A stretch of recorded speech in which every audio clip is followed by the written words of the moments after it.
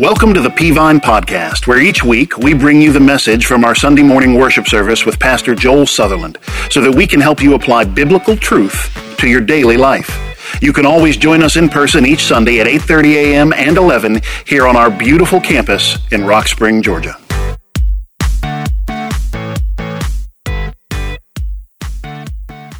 Hey, I'm starting a new sermon series entitled today, Good to Know. We're letting you submit things that you think would be good to know. So if you have a sermon topic you'd like for me to preach on, or even a Bible passage, you can open Peavine City app and go right on there and submit one. We have dozens and dozens submitted already, and I'm kind of going to go with the most asked questions. And so if you've got something you want to hear, make sure you, let me say this, I'm going with the most asked questions I can answer. So that's the cue. So if you have something you love to hear a sermon on, I'm going to do this just for a few short weeks, and so that gives you an opportunity to go on there and find out, maybe get your sermon topic in the mix. Today, I'm going to be honest with you. If you'll look this way, I'm going to be as transparent as I can be. I knew when I asked these questions were going to be asked, and I could have told you this would start off as probably the most asked topic. So today I want you to know I'm going to preach on heaven. I'll tell you that in just a moment. But can I just be transparent as a preacher and let you know heaven is one of the hardest topics a preacher can preach on. You say, well, why is it so hard? We can sing about it better than we can preach about it. He did a great job singing about it. But when you preach about it, you say, why is it so hard? Because I ain't been there.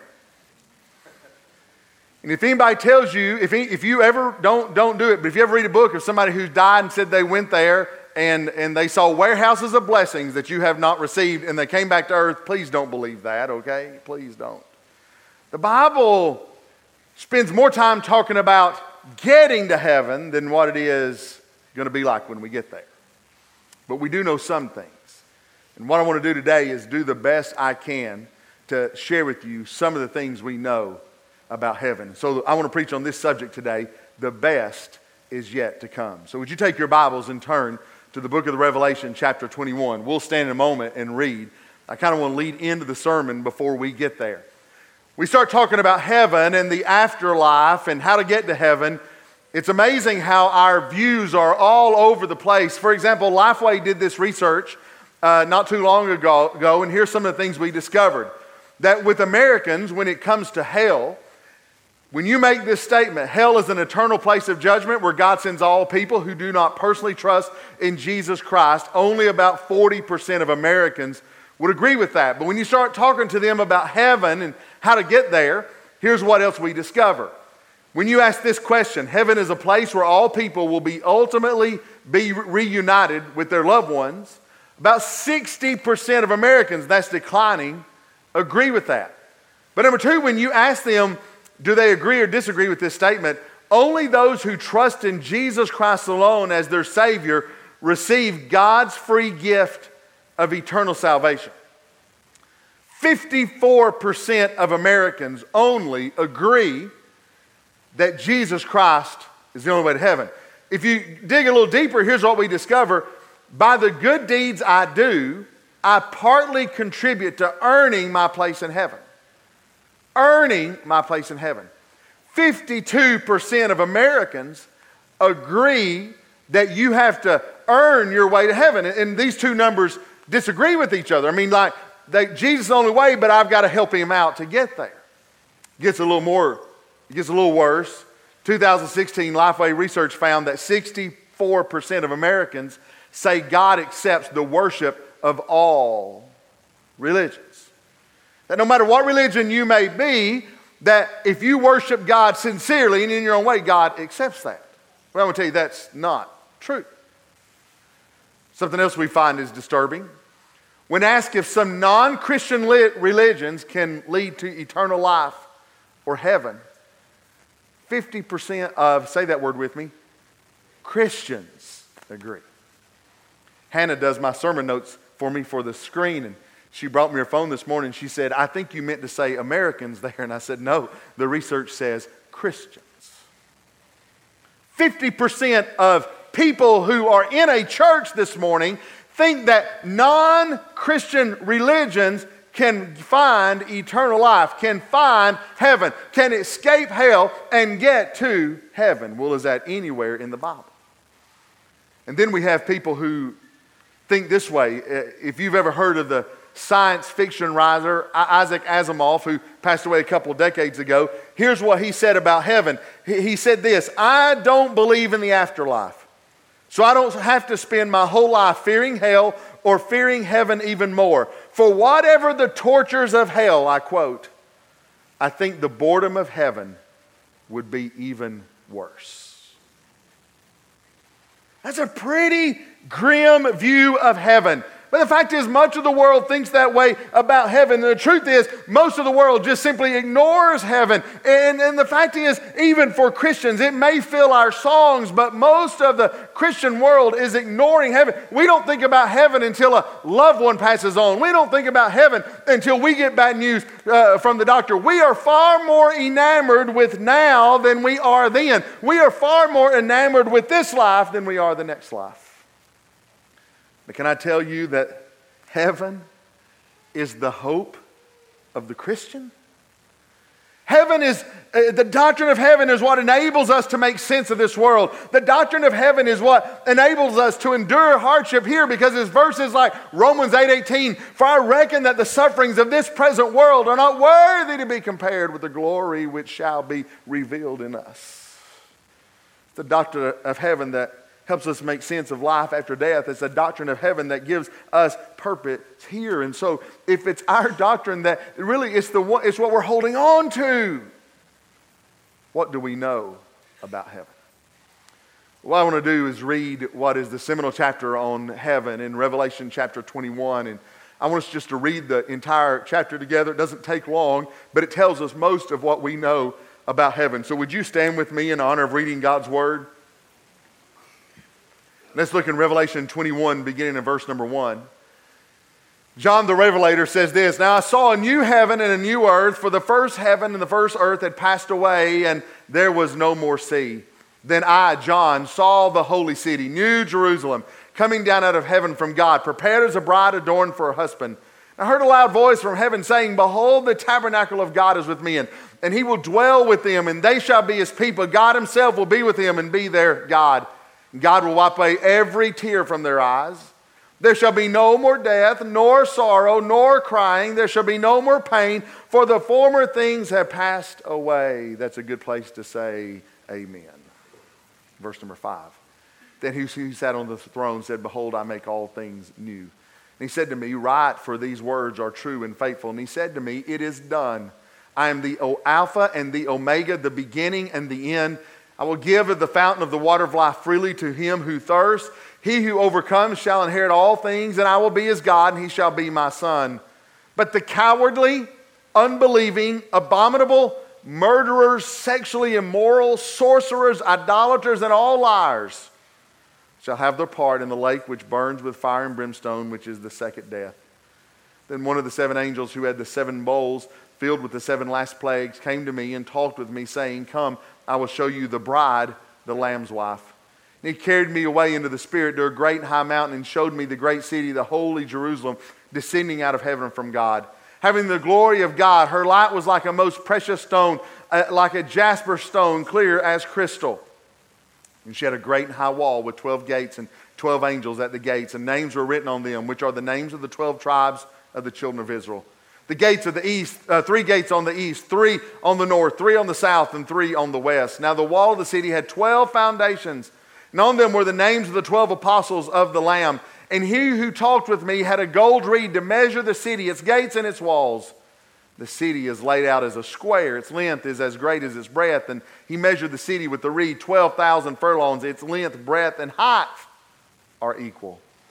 Then he measured its walls 144 cubits according to the measure of a man, that is, of an angel. The construction of its wall was of jasper, and the city was pure gold like clear glass. And now we're going to describe the city a little bit, and we're going to talk about some crystals here that I cannot pronounce. And I shouldn't have told you because you can't either, but just follow along with me in verse 19. The foundations of the wall of the city were adorned with all kinds of precious stones. The first foundation was jasper. the second sapphire, the third chalcedony, the fourth emerald, the fifth sardonyx, the sixth sardis, the seventh chrysolite, the eighth beryl, the ninth topaz, the 10th chrysoprase, the 11th jacinth, and the 12th amethyst. The 12 gates were 12 pearls. Each individual gate was of one pearl, and the street of the city was pure gold like transparent glass. But I saw no temple in it, for the Lord God Almighty and the Lamb are its temple. The city had no need of the sun or of the moon to shine in it, for the glory of God illuminated it. The Lamb is its light. And the nation of those who are saved shall walk in its light, and the kings of the earth bring their glory and honor into it. Its gates shall not be shut at all by day. There shall be no night there. And they shall bring the glory and the honor of the nations into it. But there shall by no means enter into anything that defiles or causes an abomination or a lie, but only those who are written in the Lamb's book of life. Thank you. You may be seated. This chapter gives us most of what we know about heaven. So what I want to do today, is the best of my ability, is to tell you 6 things that you should know about heaven. So I'm going to dive right in. I'd encourage you to take notes. Let's talk about the best is yet to come. Number 1, know this. The first heaven, the final heaven, is not the first heaven. And this has got to be talked about before we go on, because know this in the Bible, there are only 2 places to go when you die. There is no middle ground. There is no other place. There are only 2 places to go when you die. One is called hell. One is called heaven. Hell is immediate, immeasurable torment. Heaven is paradise with God. But one of the things we don't understand in the Bible is that there are actually, and this phrasing is not exactly right, but there's actually 2 hells and 2 heavens. What do you mean? The first hell you go to is not the final hell, and the first heaven you go to is not the final heaven. What do you mean? Well, the Bible talks about in Luke chapter 16, for those who die without God, they go to a place of fire that is called hell, the grave. And they are alive and they are conscious, and there is eternal torment in hell. But we know that if you were to die today without Christ, you will die and go to hell, and you will never get out of hell. But that hell will be emptied into what Revelation's called the lake of fire. You don't get out of hell. You go from horrible to unimaginable agony. And so the hell that a person without Christ goes to now is emptied out into what we would call the lake of fire, and it's in that lake of fire that you spend all eternity. So here's what we know. The final hell is not the first one. The first hell is not the final one. There is another one when all of hell will just be dumped into what's called the lake of fire. And if it can possibly be, Revelations 20, the lake of fire is worse than the hell you go to when you die without Christ today. The same is true if you die with Christ. There are 2 heavens. As a matter of fact, there are 3 heavens talked about in the Bible. The third heaven would be what we call the atmosphere and outer space. The Bible will use that as a generic term for the heavens. Not heaven where you go when you die, but just the atmosphere. But then there are 2 heavens talked about for those who die in Christ. The first heaven, the Bible often refers to as paradise, though the word heaven is used interchangeably. And we see that multiple places in Scripture. I'll give you a couple. The first is this, Luke 23, verse 43. This is when the thief was hanging on the cross. And the thief gave his heart and life to Jesus there hanging on the cross. And Jesus said to him, assuredly I say to you today, you will be with me in paradise, or heaven. That when you die in Christ, your soul does not sleep. When you die in Christ, your soul goes to paradise, or the first heaven, with God immediately. We see it again in the book of Acts. Acts chapter 7, verse 55, when Stephen was being stoned for his witness, the Bible says, but Stephen, being full of the Holy Spirit, gazed into heaven, and saw the glory of God and Jesus standing at the right hand of God, and said, look, I see the heavens open and the Son of Man standing at the right hand of God. That was Stephen, who when he was dying, God parted the skies and allowed Stephen only to see paradise, or to see heaven that he was going to then. Now, we don't know where today's current hell is. We don't know where today's current heaven is. God has got a big universe. And look, I was reading an article this week about the theory of 10-dimensional space. Look, I don't know. It's somewhere, and God's smarter than all of us, and it's there. But that heaven one day will be emptied out into the final heaven. We find the final heaven in Revelation chapter 21. And so your loved ones who have already gone on with the Lord, they are in heaven, but it's not the final heaven. They are with God, but it's not the final resting place. They are in heaven, but it's not the one that Jesus has been preparing for some 2,000 years. The first thing you need to know is the final heaven is not the first heaven. The second thing you need to know is this, that when the new is here, the old will disappear. We find that in verses 1 through 7. When we get to what the Bible calls the New Jerusalem, heaven is all about out with the old and in with the new. Why does God have to bring everything new? The reason he does is all of creation has been touched and cursed by sin. And it's not heaven if it's been cursed by sin. Even the current heaven was touched by Lucifer's sin. And so in Revelation 21 verse 5, God says this, "Behold, I make all things new." The Creator who created all that we have today is going to start all over again. And there's all kind of supposition on how he's going to do that. Is it going to be brand new? We don't know. Is he going to burn it up and try it by fire and purify it in the fire? Maybe. That's what Peter seems to say, but we don't know. But here's what we know in the first 7 verses, that number 1, there will be a new heaven and a new earth in verse number 1. A new heaven and a new earth. The old is going to be wiped clean. Here's what the Bible says. There is not even a sea in the new heaven. That the earth that we lived on today will be burned up and made new, and it'll be all land, no more sea. A new heaven and a new earth. Second thing we find out is there will be a new Jerusalem. That is the capital city of heaven. Heaven will be on a new earth. Follow me. Heaven will be on a new earth. But it will have a brand new city as its capital. The Bible says prepared as meticulously as a bride prepares for her groom or her wedding day. And so what heaven is described as in Revelation 21, the new earth that has been purified, that will be heaven. And coming down out of the sky will be New Jerusalem descending. And that'll be its capital city. The Bible also says that there will be a new relationship, verse number 3. That we no longer will walk by faith, but God will be with us. Our relationship will be complete.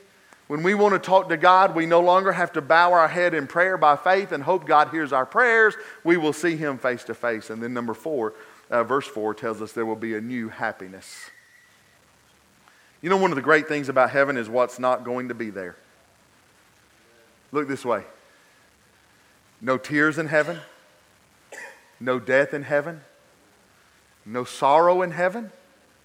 No crying in heaven. No pain of any kind in heaven. Can I get an amen right there? You know what that means? That whatever causes you anxiety on earth will be gone. You know that thing that keeps you up at night? It's not going to keep you up at night anymore. You know that thing that robs you of your sleep? You know that thing in your life that when you wake up in the morning, here's what you think. You think, I'm happy, but I feel like I shouldn't be happy. You ever had that thought? Like I went to bed and I was worried about something. Then your mind reminded you, like, oh yeah, that it is. And all the anxiety comes back. That never happens in heaven.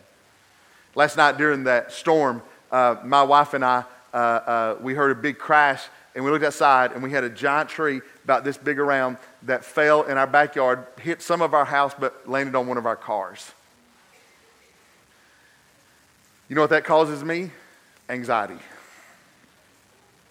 But you know what? No trees are falling on my cars or house in heaven. Anything that causes you anxiety is gone.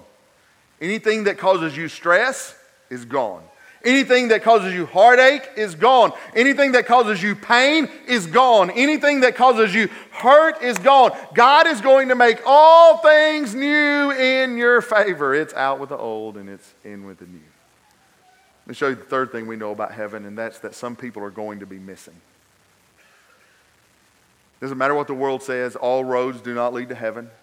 All religions do not lead to heaven.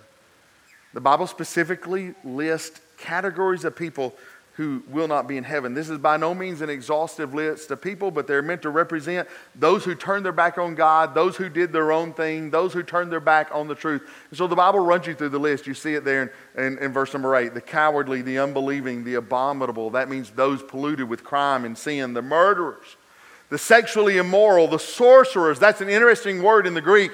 It doesn't necessarily say, I don't know any sorcerers. I don't either. But the root word of that word is the word pharmacia. It's where we get our word pharmacy and pharmaceutical from. It quite possibly just means drug addicts. No idolaters, those who worship God the wrong way. And liars, people who taught others to worship God the wrong way.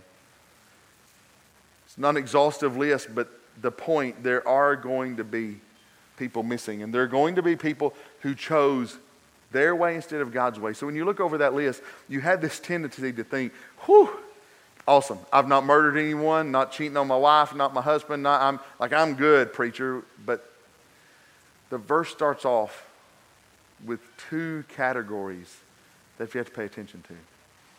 Look what it says in verse number 8 there on the screen. But the cowardly, the unbelieving. The word cowardly is probably not the best translation for that. Other translations translate the Greek word better. The best translation I've seen is the word timid. It can literally be translated, those that are timid and without faith. Timid and without faith. I mean, you think, well, I'm not a murderer, I'm good. I'm not sexually immoral, I'm good. I'm not an idolater, I'm good. I'm not a drug addict, I'm good. But that's not good enough. You don't get into heaven based on what you don't do. And there's some of you here today, the fact is you may be a church member, you may not. But the fact is you are just too timid to get saved. You don't have the faith to get saved. And listen to me, you will miss heaven. You say, preacher, I don't want to walk down the aisle in front of all those people. I get it. Look, I know it's a big crowd, and we try to provide you all kinds of ways to be saved other than walking down the aisle. But listen to me carefully. The people who are just too timid to believe and trust in Jesus will miss heaven and go to the same hell where the murderers, the idolaters, and the like are. And the point I think the Bible's trying to make in verse number 8, that it's safe to walk the street of heaven. No one is looking to harm you, cheat you, or wrong you in any way. That'll feel great. But some people are going to be missing in heaven. So the fourth thing we know about heaven, and that's this. Heaven is a place on earth. We see it beginning in verse number 9. The Bible says that heaven will actually be laid out on the new earth. That it will be a new earth with one capital city, New Jerusalem. A new earth is heaven, and a new Jerusalem will be its capital city. My wife and I have never been to Israel. We get asked to go quite often, and every time we think about going, they do something crazy in the Middle East. So we've just said, as for right now, I'm just going to wait when the New Jerusalem, and I'll see it. Like, I'm good with that one for right now. But when we read through this chapter, we do get some specifics. I'll give them to you, though words fail me to explain them well. Number one, we know it has a glow like jasper, crystal clear city. It has huge walls surrounding the city with 12 gates for the children of Israel. There are 12 foundation stones, one for each apostle. It is 1,400 miles cubed. Now let me put that in perspective. A lot of people wonder, is heaven big enough? Well, keep in mind, this is just the capital city of heaven. The whole earth with no sea, no ocean, that is going to be heaven. It's plenty big enough. But here's what we know. The capital city of heaven is 1,400 miles cubed. So I got out Google Maps this week, and I figured out how far 1,400 miles cubed. Now, it's pretty close. That from here, if you started in Ringgold at my house and you walked 1,400 miles west, you would wind up in Albuquerque, New Mexico. I think Google Maps said it was 1,396 miles from here to there. If you walk north 1,400 miles, you would basically wind up in Spokane, Washington. So if you drew a square from Ringgold to Albuquerque, from Albuquerque to Spokane, and then you just closed out the square. You'd go through much of Canada, and you'd come back down. That is the length and the width of heaven. And by the way, Google Maps told me that if I started walking in Ringgold and I walked 24 hours a day, it would take me, if I maintained a consistent speed, it would take me 19 consecutive days with no break to walk to Albuquerque. I'm going to take Google's word for it. It's a huge, huge city. That doesn't even describe all the city. The Bible says it is 1,400 miles high. That one was a little bit harder for me to discover. But I got on trying to put them in terms we can understand. I got on, I found out that 1,400 miles high is 200 miles higher than weather satellites that circle the earth. So imagine this. A weather satellite goes at about 1,200 miles high, and New Jerusalem is going to be 1,400 miles high, well into outer space. And so that is the capital city. And here's what I'm saying to you. It's going to be big. That's not counting all the earth. Here's what else we discover about it. It has walls that are 216 feet thick. Those 12 gates are gates of pearl, and the Bible says it is one giant pearl. Wouldn't want to run into that oyster, but it is one big gate. And the Bible says it has a street of gold. There are no streets in heaven. There's only a street in heaven. And it represents Jesus being the only way. I'm telling that to say, some people, Isaac Asimov thought he would be bored in heaven. I can't tell you everything we're going to do in heaven. But I can tell you this, if God made this world in 6 days and you haven't explored a fraction, a measurable fraction of this world,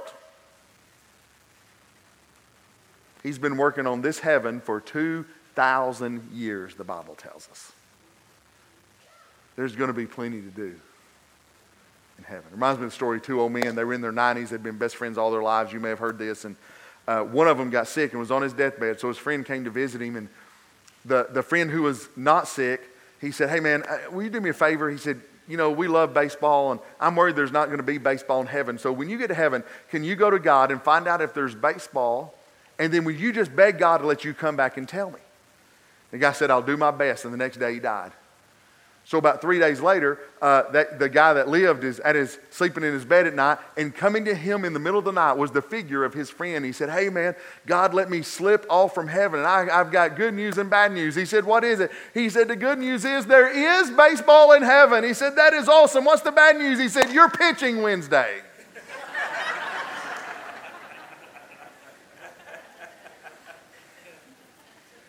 I don't know if there's baseball in heaven, but there is plenty to do in heaven. Let me tell you the fifth thing we know about heaven, and that is this. Heaven is all about the Savior and the saints.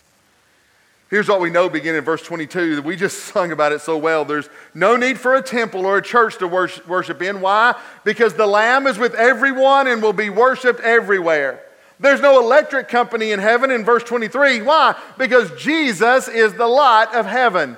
Then beginning in verse 24 through verse 26, we're told the nations will be there, and we will enjoy the fellowship of Jesus. We'll enjoy the fellowship of God, and then we'll enjoy the fellowship of all the saints who've gone on before and who came with us. Heaven is not so much a place, heaven is more about a person. It's about Jesus and all the saints. And when you talk about this question was asked several times, and I'm always asked this question. It's, will I know my family in heaven? And we think that because of a verse in Matthew chapter 22. Let me show you these verses. There's a few verses. It says, that same day Jesus was approached by some Sadducees. Now, the Sadducees were a group of leaders who did not believe in the resurrection. And the religious leaders who say there's no resurrection from the dead, they pose this question. "Teacher, Moses said if a man dies without children, his brother should marry the widow and have a child who would carry on the brother's name. Well, suppose there were 7 brothers. The oldest one married and then died without children, so his brother married the widow. But the second brother also died, and the third brother married her. This continued with all 7 of them." Couple things. If I'm number 7, I see a pattern developing, don't you? I'm just disobeying God at that point. All right, no, number 7. Last of all, the woman died. Of course she did. And so tell us, whose wife will she be in the resurrection? For all seven were married to her. Jesus replied, your mistake is that you don't know the scriptures and you don't know the power of God. For when the dead rise, they will neither marry nor be given in marriage. In this respect, they will be like the angels in heaven. And so we see that phrase about we're not married or given in marriage, and will you love your spouse? Now, let me tell you some things about that. Number one, will you know your family? Yes, you will. Number two, will you know your friends? Yes, you will. Will you love your spouse? If you love them here, I'm assuming you will there. I can't, Well, here's the question. Will you love them less? No. You will love them greater than you've ever loved them before. And here's the best way I can illustrate it, and it's not great. How many of you have had more than 2 children? Let me see your hand. You had more than 2 children? All right, teenagers, bear with me. We're going to talk about y'all for a second, but we had our first child, Savannah. She was the first child, first grandchild. I was the first child, first grandchild. We had Savannah, and man, we loved that kid, and we played with her, had fun with her, and she was about 3.5 years old, 4, and then when Sherry, we were expecting Michaela. And I'll be honest, if you've ever had this happen, you've done it before. And we begin to worry as the birth of Michaela got closer and closer. Will we love Michaela as much as we love Savannah? Like this child is, it's going to be hard. Like Michaela, second, we love the first one so much. Anybody ever, you won't admit that, but you felt that way. You're like, I don't know if I can love this second kid as much as I love the first one. And because it's so special and you just love that first child. And then you go back there and your wife, you have that baby, and then the second one comes out. And the minute you see that baby, are you worried about loving that child? No, let me tell you what happens. The minute you have that baby, here's what happens. Your heart opens up with more love than you knew you had, and your heart opens up and embraces just as much love for the second child. And guess what happens? You don't love the first one any less. It's not like, here's Savannah. We're going to have another one. And I only got about that much love, and so I'm going to whittle down about that much from you. Because we're going to have to like the second one too. So if she gives us trouble, we're coming back to you with more love, all right? We're coming back to you, but until then.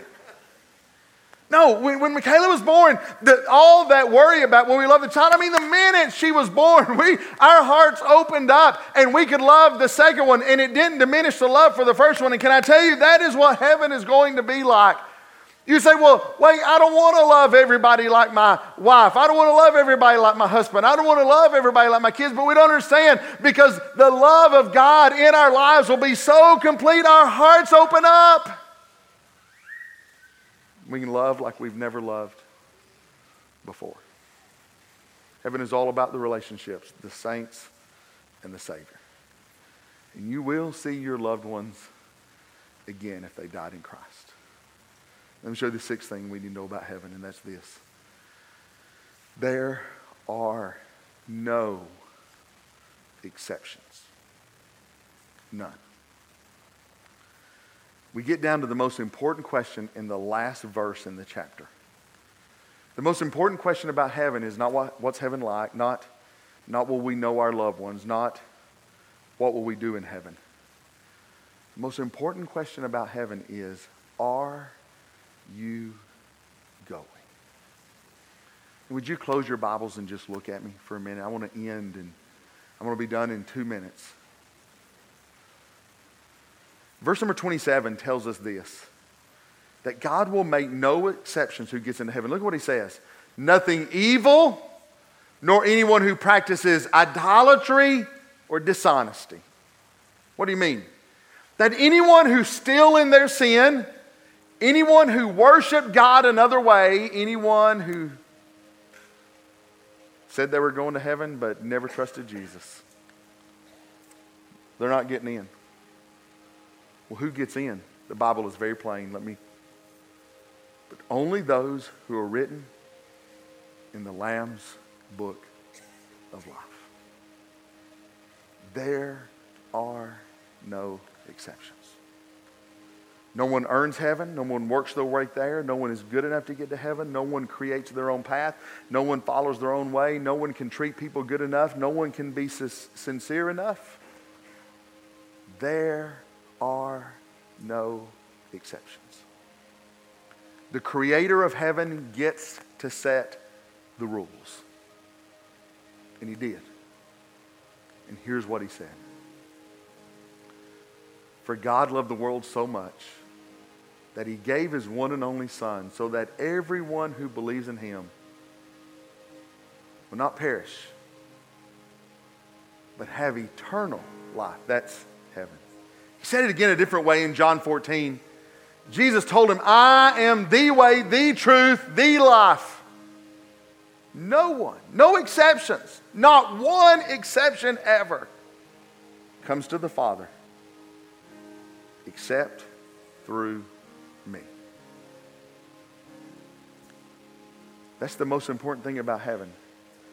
Have you put your faith and trust in Jesus so you can be saved and go to heaven one day? And too many people, even in a room this size, are depending on their church membership, their good works, trying to be good to their fellow man, trying to live a good life, trying to do your best. And all that will end your life lost without Christ. And you'll spend a place in eternity called hell, far, far from God. Because there are no exceptions to heaven. And the question is, are you going? So would you stand with me with your heads bowed and your eyes closed?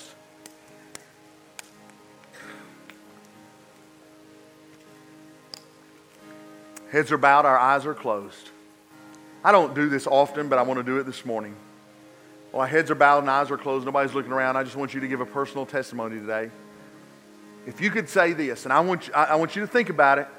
If you say, preacher, I know beyond a shadow of a doubt, I know that I'm saved, I know I'm going to heaven, I know I've trusted Jesus, I don't have any doubt about it, I don't waver about it, I don't worry about it, I know my sins are forgiven, Christ is in my life, and heaven is my home. No doubts about it. If you can be that sure of it, I just want you to testify and raise your hand. Heads are bowed, eyes are closed, just raise your hand. I know for sure, know for sure, know for sure. Thank you, and put it down. Now I wonder about those who couldn't raise their hand. Hands all across the building could not be raised. And I wonder this morning if it could be that God is really working in your heart and life. It could be that you even came in this building worried about your spiritual condition, worried about eternity, worrying about death, worrying about heaven, worrying about hell. I want you to know today that you can be saved, and it's as simple as ABC. A, admit you're a sinner and can't save yourself. Revelation 21 tells us that. B, believe that Jesus Christ died on the cross for your sins and rose again the third day. The cross and the resurrection. And C, confess Him as Lord and Savior of your life. Call out to Him. The Bible says, whosoever shall call upon the name of the Lord shall be saved. And if you're here this morning, heads are bowed, eyes are closed. If you're here this morning, you'd like to be saved right where you stand, pray this prayer with me. Say, dear Lord Jesus, I know that I'm a sinner. I know I've done wrong. And I know I can't save myself. But I know that Christ died on the cross for me and rose again on the third day. So because of that just now, I invite Jesus into my life to forgive me of my sin and to secure my home in heaven. While our heads are bowed, our eyes are closed. We hope that you've enjoyed the message this week, helping you to apply God's Word to your daily life. For more information about Peavine, be sure to check us out on Facebook, Instagram, and Twitter, and at our website, www.peavine.org. Thanks for listening.